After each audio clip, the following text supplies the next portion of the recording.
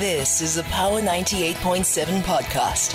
Now we're talking. Subscribe to Power 98.7 podcasts in iTunes or wherever you get your podcasts. There's more on power987.co.za.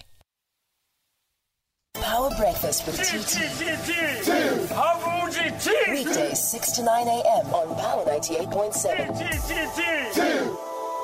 Let's go to that the subject that we've been talking about yesterday. Of course, it emerged that the President, Cyril Ramaphosa, announced that he's inviting public nominations for the position of the next Chief Justice of South Africa.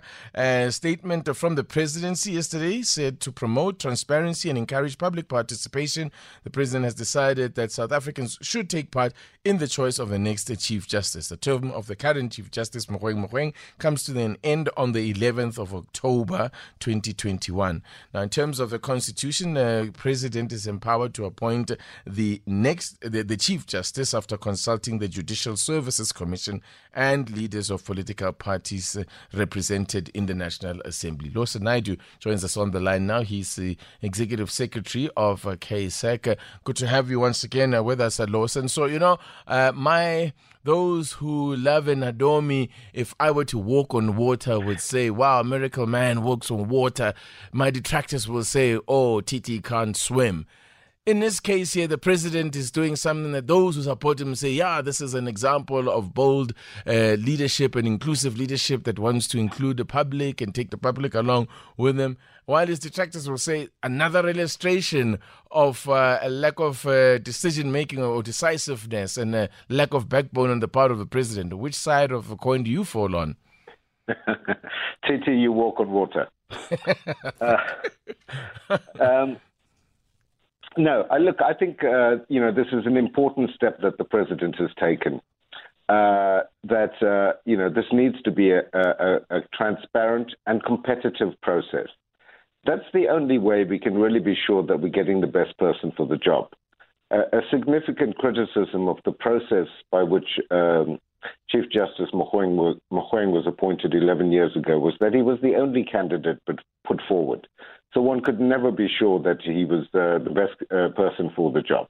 So I certainly welcome this. I've welcomed the fact that the panel that the President has appointed to assist him in this process draws from a wide range of sectors, including a former judge, a former head of a Chapter 9 institution, a legal academic, very importantly, someone from civil society, the South African National AIDS Council, and so on. So, this is going to be a very different kind of process, and I would say it would be similar to the process that was followed for the appointment of the NDPP. Yes. So, for me, when I hear what you are saying about the need to cast the net as widely as you can, but it just seems to me that now we are adding another layer here. We're going to have a panel that's going to make a recommendation to the JSC, and then the JSC will go through its own deliberations. In reality, though, Lawson Naidu, isn't it just going to end up being the usual process that it has been in the past, in that the JSC will ultimately have the big say on this one? I mean, in real time, how much do I know? I've never had to nominate a Chief Justice before. No, the role of the Judicial Service Commission in the appointment of the Chief Justice is very different to the role that they play in the appointment or nomination of other judges of the higher courts. In this matter, as you correctly said at the beginning, this is a matter where the authority resides solely in the hands of the President to appoint the Chief Justice as well as the Deputy Chief Justice. In exercising that power, the President is now put in place what I would suggest is an open and democratic process, calling for nominations, going through some sort of shortlisting process with this panel that the President has assembled. And after that, the panel will recommend a list of between 3 and 5 names to the President. He will then consider that, and he may ultimately go to the JSC and say, these are the 2 candidates that I'm considering out of that list of 5, and consult with them on that. The President merely has to consult the JSC and consult leaders of political parties in the National Assembly. Right. He's not bound by what they say. Ultimately, it's the President's decision, but this process will hopefully produce a short list of candidates all of whom would be capable of doing this, taking on this very onerous task. Lawson, talk to us about the role of a Deputy Chief Justice here, because, when it comes to the executive, it has become the practice or maybe tradition, and I think maybe this is more a reflection of ANC processes, that the Deputy President will ascend to the presidency in most cases here. But that doesn't seem to follow when it comes to, say, the judiciary, because we have had, of course, a former Chief Justice, a Deputy Chief Justice, who was, and I'll use the term in inverted commas, overlooked for the position of Chief Justice. And I say in inverted commas because I don't know that the Constitution actually makes it, clearly it's not an automatic consequence that as soon as there is a vacancy, the deputy will ascend. Well, in terms of succession, there's no such thing that exists that the deputy will automatically take over. That's why we have a process like the one we have at the moment. Insofar as the rest of the functions are, the Constitution and legislation is much clearer that where the Chief Justice is not available, either to preside over hearings at the Constitutional Court or indeed to preside over meetings of the Judicial Service Commission, then the Deputy Chief Justice will preside in his or her stead. That is not the case with deputy ministers and ministers, because deputy ministers, as we know, are not members of cabinet and they don't have that cabinet responsibility. So I think there are big differences in this regard between the executive and the judiciary. It's a formidable panel, as you say, that has been put together in terms of the skills. I mean, of quite a number of there's judges there and former cabinet ministers. So in as far as that is concerned, I don't think we can doubt the abilities of the people that have been put forward here. Well, the president has made his choice of the team that's going to advise him. And, of course, there will people that will quibble with one or two of the names on that list. But I think we must look at the process overall, look at the competence of that panel overall, and judge them on the work that they do. We don't know quite how they're going to function.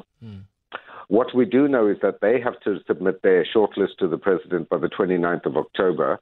So it seems unlikely that the panel will be able to conduct public interviews, for example, in the way that the panel that was appointed to advise on the NDPP did. And one assumes that the public interviews will again be conducted by the JSC at some point after the 29th of October. And finally, in the view of KSAC, what kind of a candidate should emerge? I mean, if we are to use past chief justices as, some kind of a benchmark, what kind of a candidate are we looking for? Well, I think, using past chief justices is a useful benchmark, but not necessarily the full picture, because the responsibilities of the Chief Justice have evolved and have increased, in fact.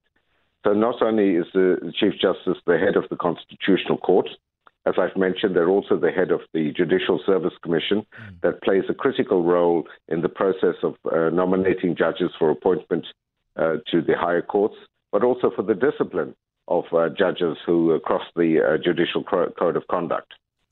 But there's a third aspect of the role of the Chief Justice, and that is it may be as the head of the Office of Chief Justice, which is effectively a government department responsible for the functioning of all of the higher courts in South Africa. So we need somebody who's an exceptional jurist with a long track record as a judge, someone who is respected by their peers in the judiciary, because they have to lead that body, which is the third arm of the state.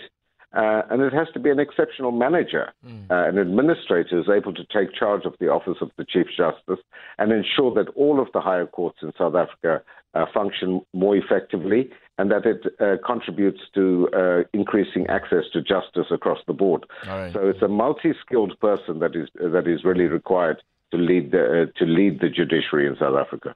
Lawson Naidoo is Executive Secretary of the Council for the Advancement of the South African Constitution. As always, thanks for chatting to us. Thanks, DT. There you go. It should be an interesting process all the same. I don't think that transparency can ever be a bad thing. Yeah, we might feel that the president again is, showing a lack of decisiveness, but ultimately, I think if we are taken along in this decision making, we would prefer it then to where he just puts out a name and then the JSE confirms it and then it's done. Would we not?